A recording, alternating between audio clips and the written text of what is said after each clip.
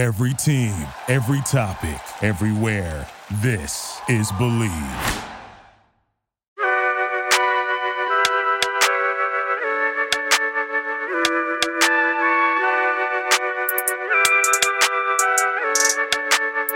Welcome to the Believe in 76ers podcast. I'm Justin Grasso. And I'm Kevin McCormick. And this is a podcast dedicated to covering the Philadelphia 76ers on the Believe Podcast Network. Kev, we are in mid-August right now. We are finally 2 games into the most exciting time of the year, the NBA Summer League. We knew heading into it that the Sixers were going to have maybe one of the most exciting teams in the entire, I guess, tournament or showcase, whatever you want to call it. And so far, based on what we've seen, it has lived up to the expectations. No doubt. They've definitely been a fun team to watch. And I think it kind of the experience factor, I would say, is showing out. If it makes any kind of sense, the Sixers kind of have an older, young core. I mean, when you're looking at guys like Isaiah Joe, Paul Reed, Petrosev, these are all guys who have kind of extended college careers. So the young batch, while some teams might have a lot of 18 to 19 to 20-year-olds, the Sixers core is, more of like the 22, 23, 24 outside of Tyrese Maxey and Jaden Springer. And I think that's really showed so far. Yeah, that, and obviously, with last year's draft, we all say Daryl Morey hit a home run. They got 3 guys that really picked up some kind of notable minutes last season with, COVID-19 and the injuries that occurred and whatnot. So it's definitely showing. Obviously, 3 guys that we had our eyes on heading into it was Tyrese Maxey, Isaiah Joe, Paul Reed, because they come from that class. And even though they're heading into their second year, this is their summer league debuts. And I mean, really all 3 of them, I think, have not only lived up to expectations, but have kind of blown them away a little bit too. Yeah, it's been so fun to watch. And again, I think that experience comes in. To be completely honest, Tyrese Maxey doesn't really need to be playing in the summer league. This is a guy that was breaking down players in isolation in the postseason, a month and a half ago.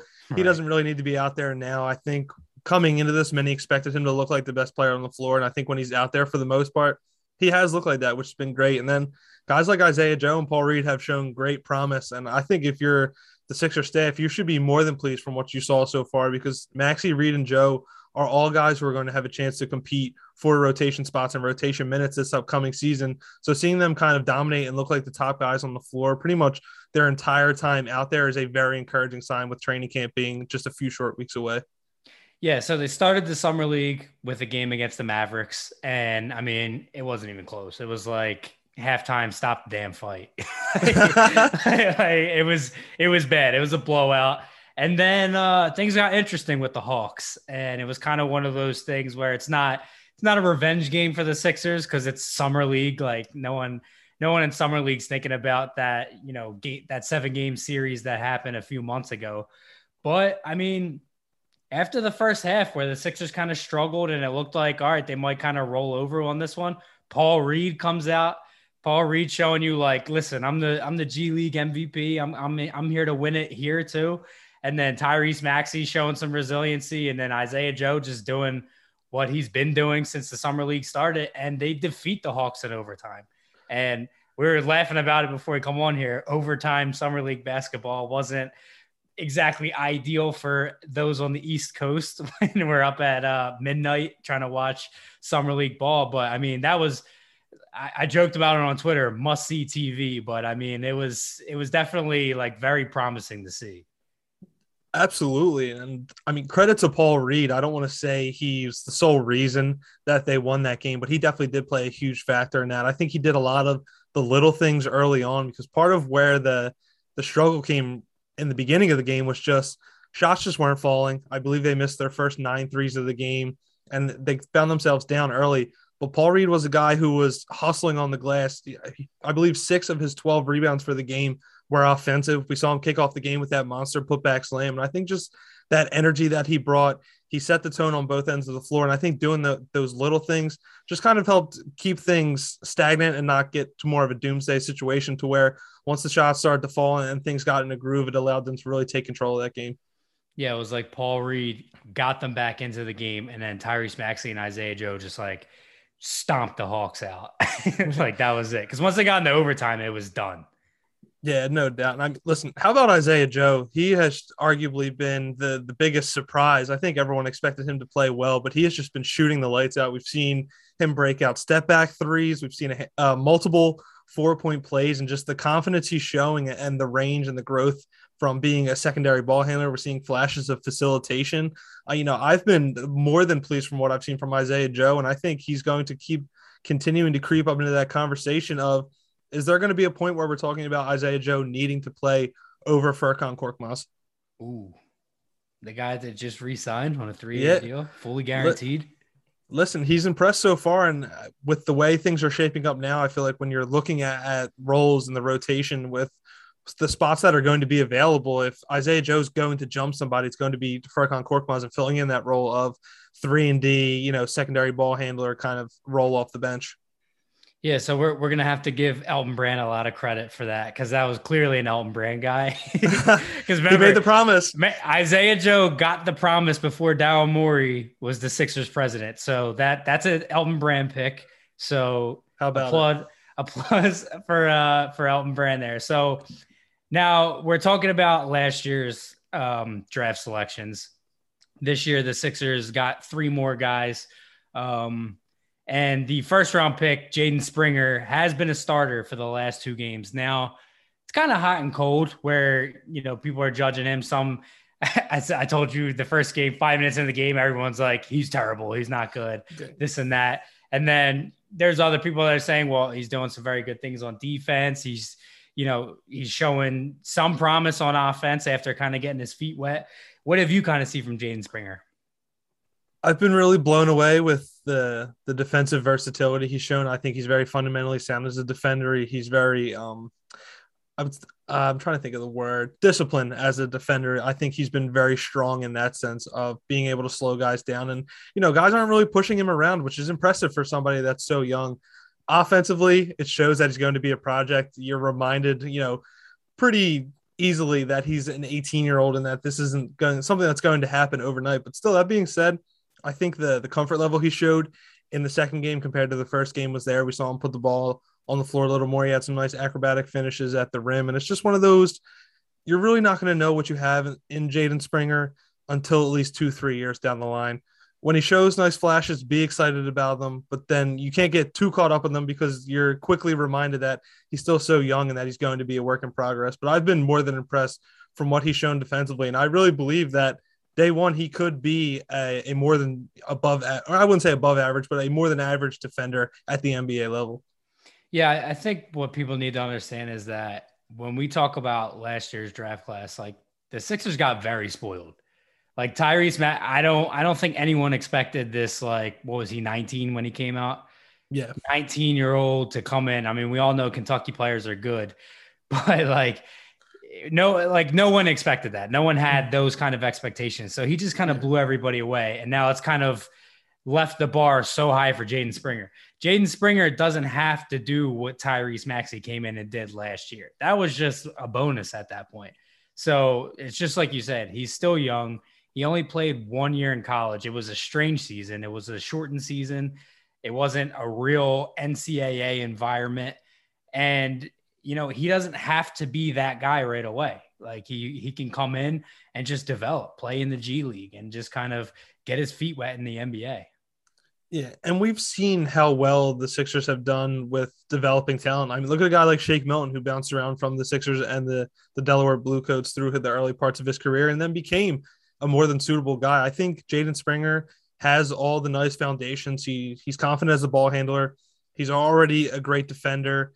The offensive game and the shot are things that are going to take some time. But like you said, you're not really in any particular rush. I mean, yes, the Sixers are trying to compete for titles now, but the roster and those roles are already filled.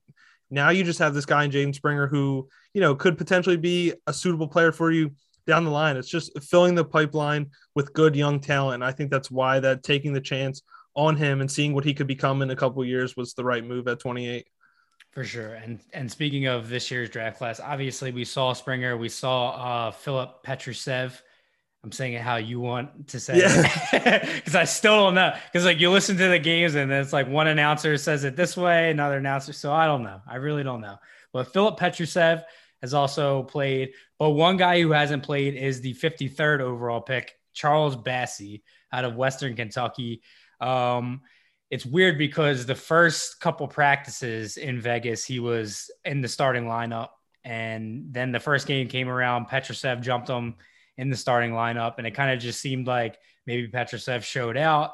And then here, Bassey's not playing because his agent told him not to. And he's not signed yet with the Sixers. So he's now missed the last 2 games. It's still the same situation. And I mean, is that roster spot for him? Or do you think something might be in the works here? It's very just weird. You wouldn't expect the guy taking 53rd overall to be, essentially holding out in the summer league. And it's kind of upsetting because I think he's a very enticing prospect. And I think he has a shot to be, someone that can be a suitable role player, similar to like a Paul Reed or Isaiah Joe down the line, that he has that kind of capability in him. But I don't blame him for that situation. Obviously, this is a business as well. And I mean, God forbid something catastrophic were to happen in the summer league, that this is his livelihood. This is something he's worked his whole life for. But it definitely is weird. And especially with the last roster spot just sitting there, it almost feels like it's for him. I don't know. Maybe they're still working out the logistics of a deal of, finding a suitable price for him. But the whole situation is very bizarre for a second round pick. It's definitely, well, because usually that second round pick would get like a 2-way deal. Yeah, but exactly. As soon as the draft ends, they sign Aaron Henry and then they bring in Rajon Tucker. And then now you just got this guy who's just not playing. Mm-hmm. So like you said, I mean, smart decision. Obviously you shouldn't play if you're not locked in and guaranteed. I tried to poke around. I'm getting nothing. I have no idea what's going on. Like, just to be transparent, like, it's very strange. Like you said, like, second round pick, and he's just essentially holding out because the Sixers just haven't signed him yet. So it's one of those things where I really don't know when there's going to get clarity on this. There's only 5 games in the summer league total. So, just a few more left. The next one's tomorrow, which is Saturday. So I don't know if this gets resolved in time for him to get those much needed summer league minutes. So it's definitely something to monitor. And it's a very strange situation, but maybe that last roster spot is for somebody who's also showcasing his skill set in Vegas. Lance Stephenson is trying to make a wonderful comeback to the NBA. And while he's out in Vegas, he's smart, knows that all the executives and personnel and coaches and players are out there. He's going to hold a private workout in Vegas. I think it already happened Friday morning. I think it was supposed to happen. And the Sixers were among several teams that were in the building to check out Lance Stephenson. How about it? Could you imagine the content with Andre Drummond and Lance Stephenson off the bench? Are the Sixers secretly trying to build like a meme team? I don't know. It's very interesting, but listen, people have been shooting off just insane takes since Chris Haynes tweeted out that report. And while I'm just looking at it more of Daryl Morey's just doing his due diligence. We just talked about the roster spot is there. This is a guy who was a key piece of a playoff team, not too long ago. He's 2 years removed from the league. He's only 30 years old, so you would assume that there's still something left to give in the tank. And listen, the Sixers need ball handling, shot creation on the perimeter. They need more guys who can put the ball on the floor and make decisions. And if, Lance Stephenson shows that he can still do that in some form of capacity, I think you could be in the realm of at least debating taking a flyer on a guy like that. Yeah. So, I mean, I'm like pretty sure they're not going to sign him. Yeah. I mean, I'm not holding my breath for it in any sense. So, I mean, you said keywords, due diligence. We say it every single time. A good GM's just going to check everything out. There's someone that's on the trade block. Call it. Why not? Say, hey, what do you want for this guy? Oh, this guy's working out. Let's go check it out. You're already in Vegas. What are you going to do? Right. Yeah. You're already there. The casino. You might as well go to a Lance Stephenson workout. I'm sure he's doing some funny stuff there. He might, who knows? He might look good and you might say, hey, Charles Bassey, sorry, we're not going to sign you. We're going to bring in Lance Stephenson because he would probably be a legend in Philadelphia. That's like Corey Brewer 2.0, I feel like. It definitely could have that type of potential. Yeah, he would just get like the crowd roaring for him. But anyway, moving on from Lance Stevenson.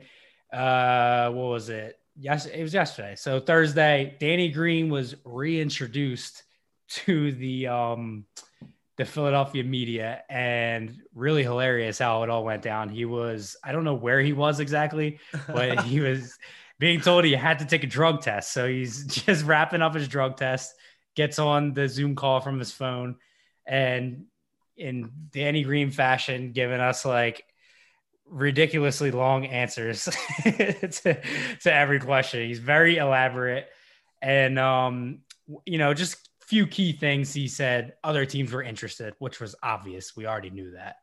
And he said it was a weird free agency that really you're either getting overpaid or grossly underpaid. So he was just kind of finding that middle ground. Few teams that wanted him, I guess that were contenders, couldn't really afford him. Do you remember the team specifically that he said? There were a couple. He mentioned both Dwight Howard and George Hill trying to recruit him to LA and Milwaukee. Brooklyn was a team he cited.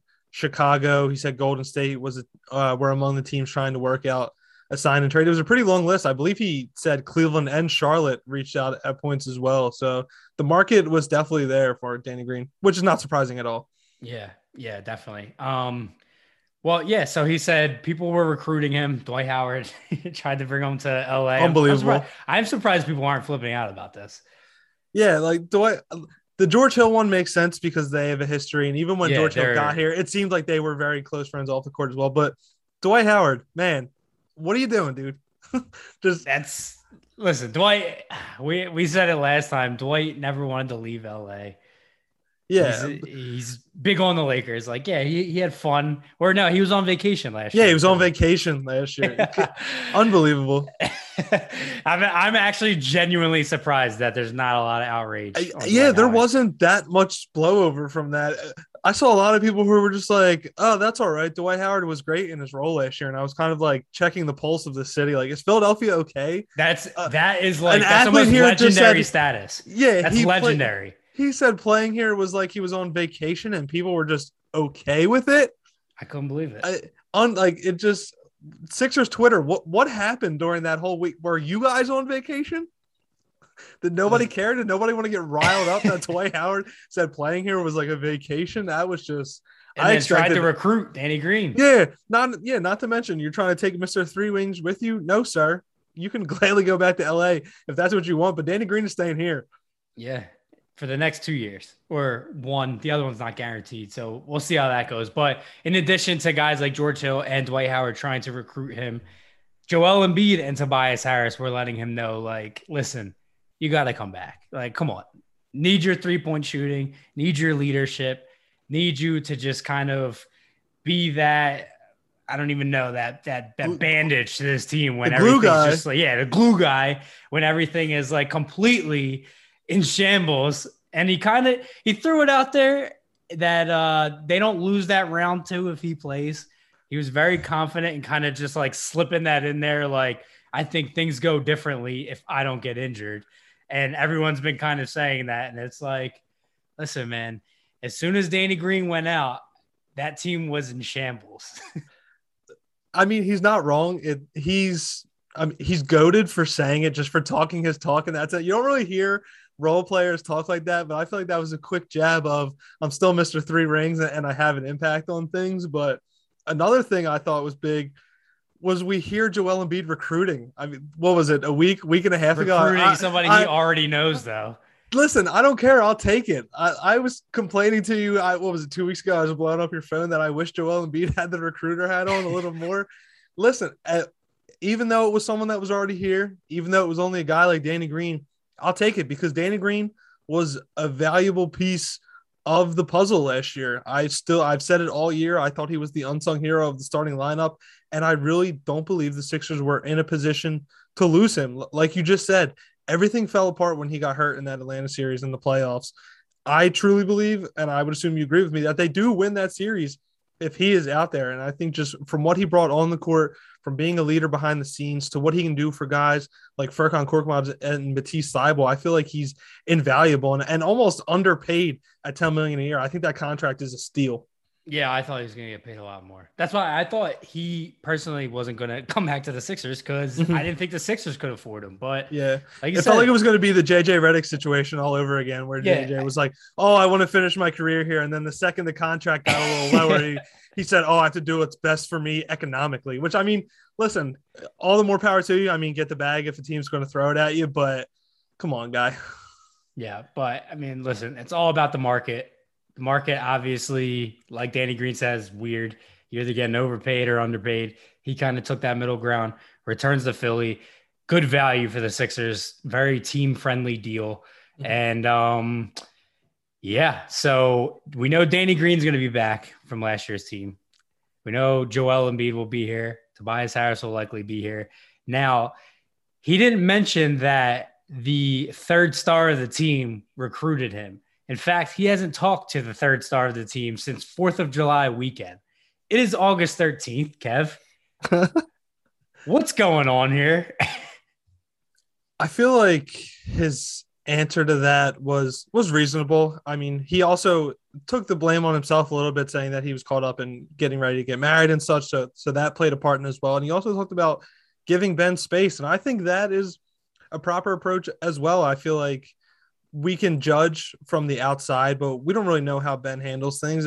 If, I think someone in the locker room who was around him every day, granted it was only for a year, still a whole crazy season where, the team was mostly together due to health and safety protocol. So guys, pick up on how they handle things. So maybe just having that understanding of Ben's a guy who would like to, kind of resolve things on his own. He gave him a space, wasn't really trying to be all up in his business, even more so because he was a free agent. There was a chance they might not even have been teammates moving forward. So it could have just fallen on deaf ears. So the more thing that I thought was interesting was his final answer during his media availability. He talked more about Ben, and he more was just talking about being traded because he's someone who's moved around a lot. And he talked about guys reinventing themselves. And he talked about that's part of the reason why some players request trades is they feel like they can't do that where they are. They need to go somewhere else to reinvent their game. But he was almost kind of talking directly to Ben with some of his quotes, saying that players don't always need to go somewhere else to reinvent themselves. They can work hard behind the scenes and bring new elements to their game and kind of help change their narrative. So although it didn't sound great at the beginning when he said he hadn't talked to Ben in about almost 6 weeks now, it did feel by the end of it that he still wanted to play alongside him moving forward and was still kind of secretly rooting for him. Yeah, I mean, secretly rooting for him to stay in Philly and add elements to his game. If Danny Green believes that's going to happen, I got a bridge to sell him because it's not happening. So let's just get to the bottom of it. Kyle Neubeck of the Philly Voice, very well connected within the Sixers organization. So he's been kind of monitoring the Ben Simmons situation based on what he's hearing off the internet and seeing, okay, this national reporter puts out this trade that might have been discussed. So this specific one I'm talking about had to do with the Spurs. So give it a click, check it out, see kind of like his analysis. I like seeing what other people around the beat are thinking about things every now and then. And he just throws in this little tidbit that no one has talked about. Like he could have made a whole big thing about this, and he just sprinkled it in there. That Ben Simmons and Doc Rivers have like their relationship is in shambles and might not even be they might not be able to repair it. Where the hell did that come from? Things have definitely gone the complete opposite direction. We also need to bring up that, as crazy as that sounds, you can even add more to it because, rewind to the first round series against the Washington Wizards. And after a game, Doc Rivers went as far to say that Ben Simmons was a treasure. Yeah. That was game one. And you're telling me months later now that their relationship is untenable? I mean, what possibly could have happened? I know everything that went down after the Atlanta series, and Doc may have not said some flattering comments, but Doc was the guy that defended him tooth and nail all season. People came for Ben Simmons' head way before the Atlanta series. There were struggles all throughout the year. And, tried and true, Doc Rivers stuck with him and believed in his talents and still thinks that he's a premier talent in this game right now. So to hear that their relationship is just gone amok, it is very, it's bombshell worthy. I agree. He could have done a whole, expose about that. And the fact that it was just a minor tidbit of one article definitely is crazy. Yeah. Well, let's rewind, right? Brett Brown was the Sixers head coach. He's somebody who defended Ben Simmons like all the time. You ask Brett Brown about Ben Simmons and his 3-point shot, and Brett Brown's going to immediately shoot it down, basically tell you you're being ridiculous. Why do you keep asking me about this? The one time Brett Brown decided to say, you know what? I want Ben Simmons to just shoot a 3-pointer at least once a game. That's all I'm asking for. Tell his family, agent, friends, blah, blah, blah. From then on, Ben Simmons doesn't like Brett Brown. Brett Brown spent years defending this guy. And the one time he made not even a bad comment, really just like, you don't listen to me behind the scenes, I'm going to call it out in the media. He did it as respectfully as possible.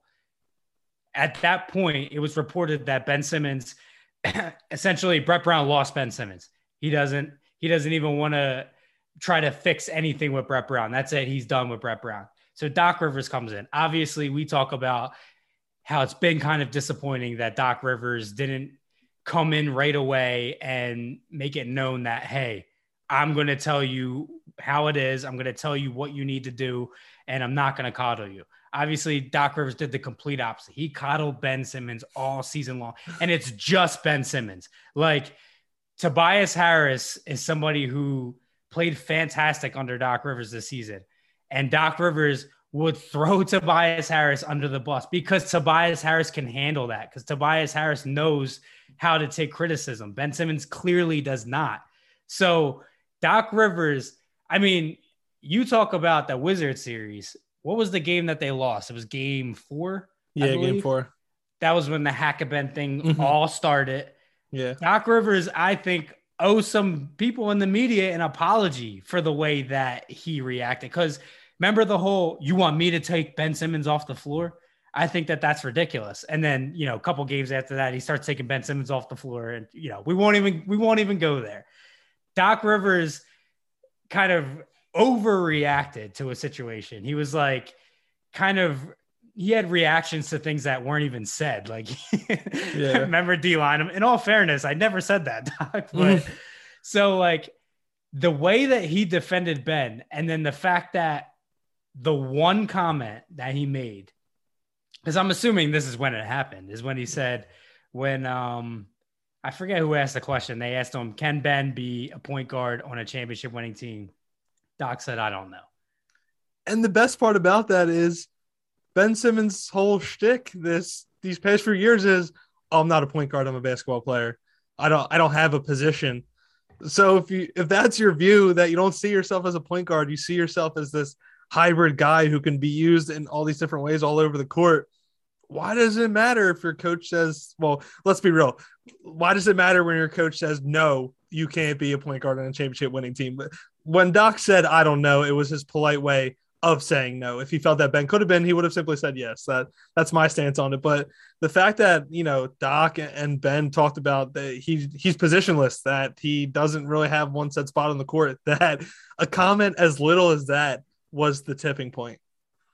I mean, that's at least what we think. Maybe sometime in the exit press conference. We don't know what happened behind the scenes, or things could have been said throughout this offseason, but through what we've seen and what we've heard, that is the one comment where it's really the only time all year that Doc has gone against Ben. So if there was a tipping point, publicly, that had to be it.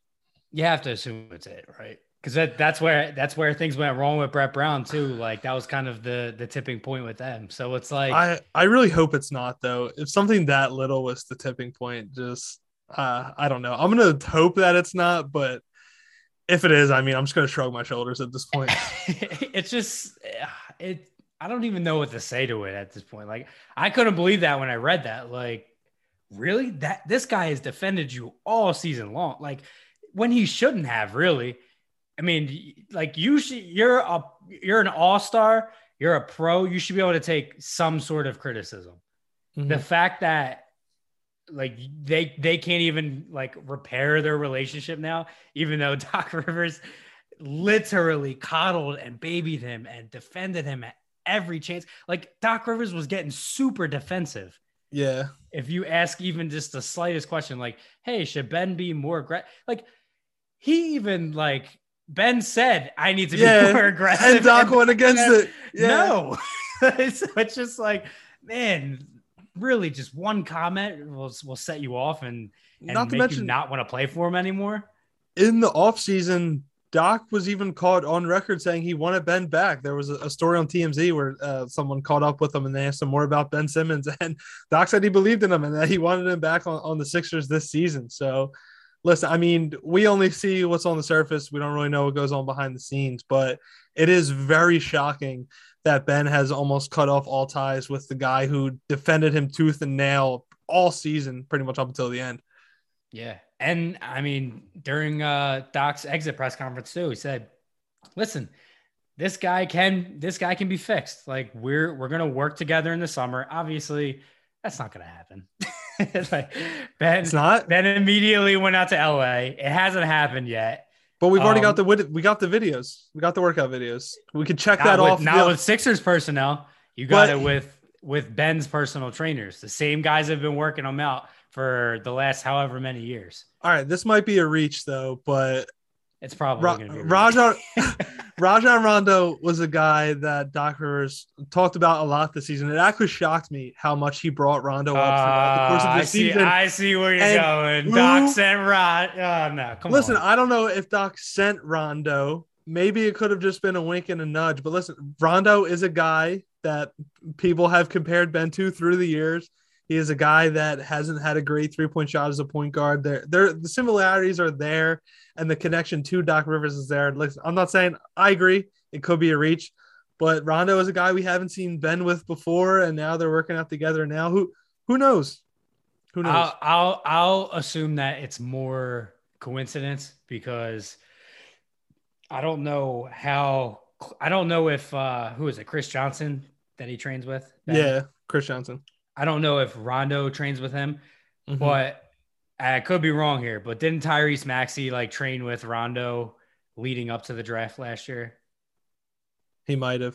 Yeah. So I think it's just Rondo a clutch guy too? I don't know. I don't know if Rondo's with clutch or not. I don't know who his agent is, but I just think that there's connection there with Chris Johnson because that's Tyrese's camp too. So I might just have the tinfoil hat on for this one, but the dots are there. If you want to connect them, that's all on you. This guy thinks Doc Rivers is getting Rondo. Oh man, that's funny. Hey, listen, I'm just throwing stuff out there. I mean, okay, you're looking on the bright side. I feel it. You can't say that there isn't there's a little bit there, even if it's just extremely minimal. I mean, you never really know. No, you don't.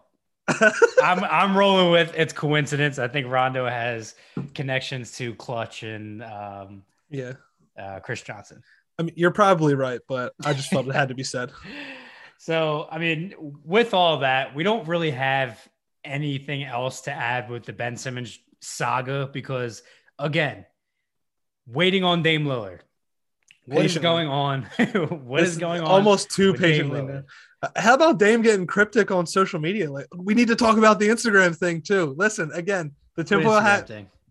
After the Olympics, the tinfoil hat may be coming back on, but Damian Lillard posted all his Olympic photos after the gold medal game. Most of the pictures were with Team USA teammates. There were 2 non-Team USA players in that Instagram post. One was Nick Batum. They were teammates together in Portland. The second one, none other than Matisse Thybulle. We didn't talk about this last week? We didn't. No, we did not. Interesting. And Dame's been super cryptic on social media lately, so hopefully it's coming soon because if he runs it back with that Portland team, it's almost a disservice to his prime years. But listen, he's posting pictures with Matisse Thybulle. Again, just going to throw it out there. Matisse is a nice guy. Matisse is a super nice guy. Yeah. I'd want to take a picture when he doesn't lose Game 7. Yeah. He's a competitor. He is. Yeah, he is. Congrats to Matisse too, by the way. Bronze medal. Listen, yeah, looked phenomenal doing it as well. I mean, a lot of impressive showings. I think, being around vets like Patty Mills and Joe Ingles, I think it's going to be great for him, carrying same thing that we were talking about with these summer league guys of, just building that momentum into training camp. I think this Olympic experience could do the same for Matisse Thybulle. Yeah, maybe Dame was kind of just giving him pointers on like where to go in Portland when he's out there. And then Matisse was kind of giving him pointers like, hey, this is what you do when you're in Philly. And then the swap will come, including Ben Simmons. So who knows? But this Ben Simmons saga this has to break at some point. When is training camp? September. What's the date of training camp? I don't even know. I think I want to say it's the first week of September. First week of September? It might be. I thought it was the last week of September. Oh, is it? Yeah. I'm pretty sure it's the last week of September because the preseason starts like mid-October-ish. Well, no, the season starts on October 19th. Does it? It usually starts around Halloween, but I believe the 19th is opening night this season. Interesting. All right. Well, whenever let's settle for the middle. Except you said the beginning, I said the end. We'll just assume it's the middle. All right, mid-September. Either way, sometime in September there will be a training camp. Either way, around the corner is training camp, and Ben Simmons is still a member of the Sixers. Daryl Morey's price tag is still sky high for him for all teams not named the Portland Trailblazers or the Washington Wizards. And I mean, we have to find the finish line with this at some point, right? I think so. I'm still in the point of it's a when, not an if. There has to be a breaking point with all the stuff pouring out. Granted, you have to take it with a grain of salt and look at where it's all coming from. We saw what Kendrick Perkins said about, Ben Simmons being willing to sit out camp if he's not traded yet. And Jason Dumas has been saying that there's been no communication between Ben and the Sixers and that everything's done through Rich Paul now. And I stick with the point of Rich Paul is the most powerful agent in the NBA. If he wants a player traded, that player is going to get traded. So I truly feel that it's going to come before we hit camp. Yeah, it has to be. And what the trade looks like, I have no idea at this point, but I do think it happens. Yeah, I still think Daryl Morey's going to hold out for a superstar. If Dame Lillard doesn't become available, then it is what it is. Mm-hmm. It might have been Kyle Neubeck too, who also said that Daryl Morey isn't afraid to kind of have things be a little awkward at the start of the season, meaning having Ben play. I don't know if that was Kyle. Now I'm thinking about it. It might have been someone from The Athletic, but I don't know. To me, it sounds like Dame Lillard's going to give Portland a shot this year at the very beginning. Like this is going to be like James Harden, Houston. Yeah. Do we see a trade in the first month of the season? Yeah. That's my best guess is Dame's going to kind of go in and say, all right, I'll give it one last shot. He's going to give it like, I don't even know how many games Harden played, like 10 maybe. Yeah. And then he's just going to be like, well, Harden played like 2 and then he pouted and kind of just walked up and down the court for the last 8. Yeah, I don't think Dame will pout as much, but I think it's going to be like a few games and he's just going to realize like, all right, it's time. Like, that's it. Yeah. And I think the Sixers will just have to deal with the awkwardness of Ben Simmons. If he shows up or not, you'll just have to deal with that. It's the beginning of the season. Doesn't matter that much. What matters is what happens when the playoffs roll around, their playoff team with or without Simmons. So we'll talk about it when we get there, but that's all we have for today. Kev, drop your Twitter handle. It's at KevinMCCNBA. And mine is at JGrasso_. And we'll talk to you next week. Thanks for tuning in.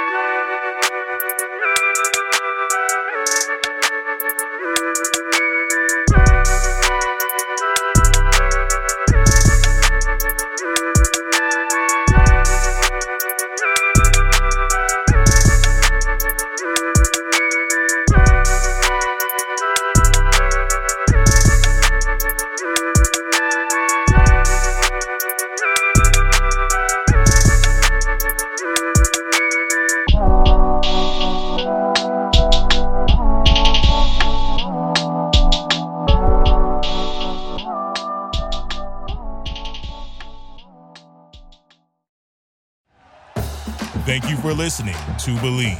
You can show support to your host by subscribing to the show and giving us a 5-star rating on your preferred platform. Check us out at Believe.com and search for BLEAV on YouTube.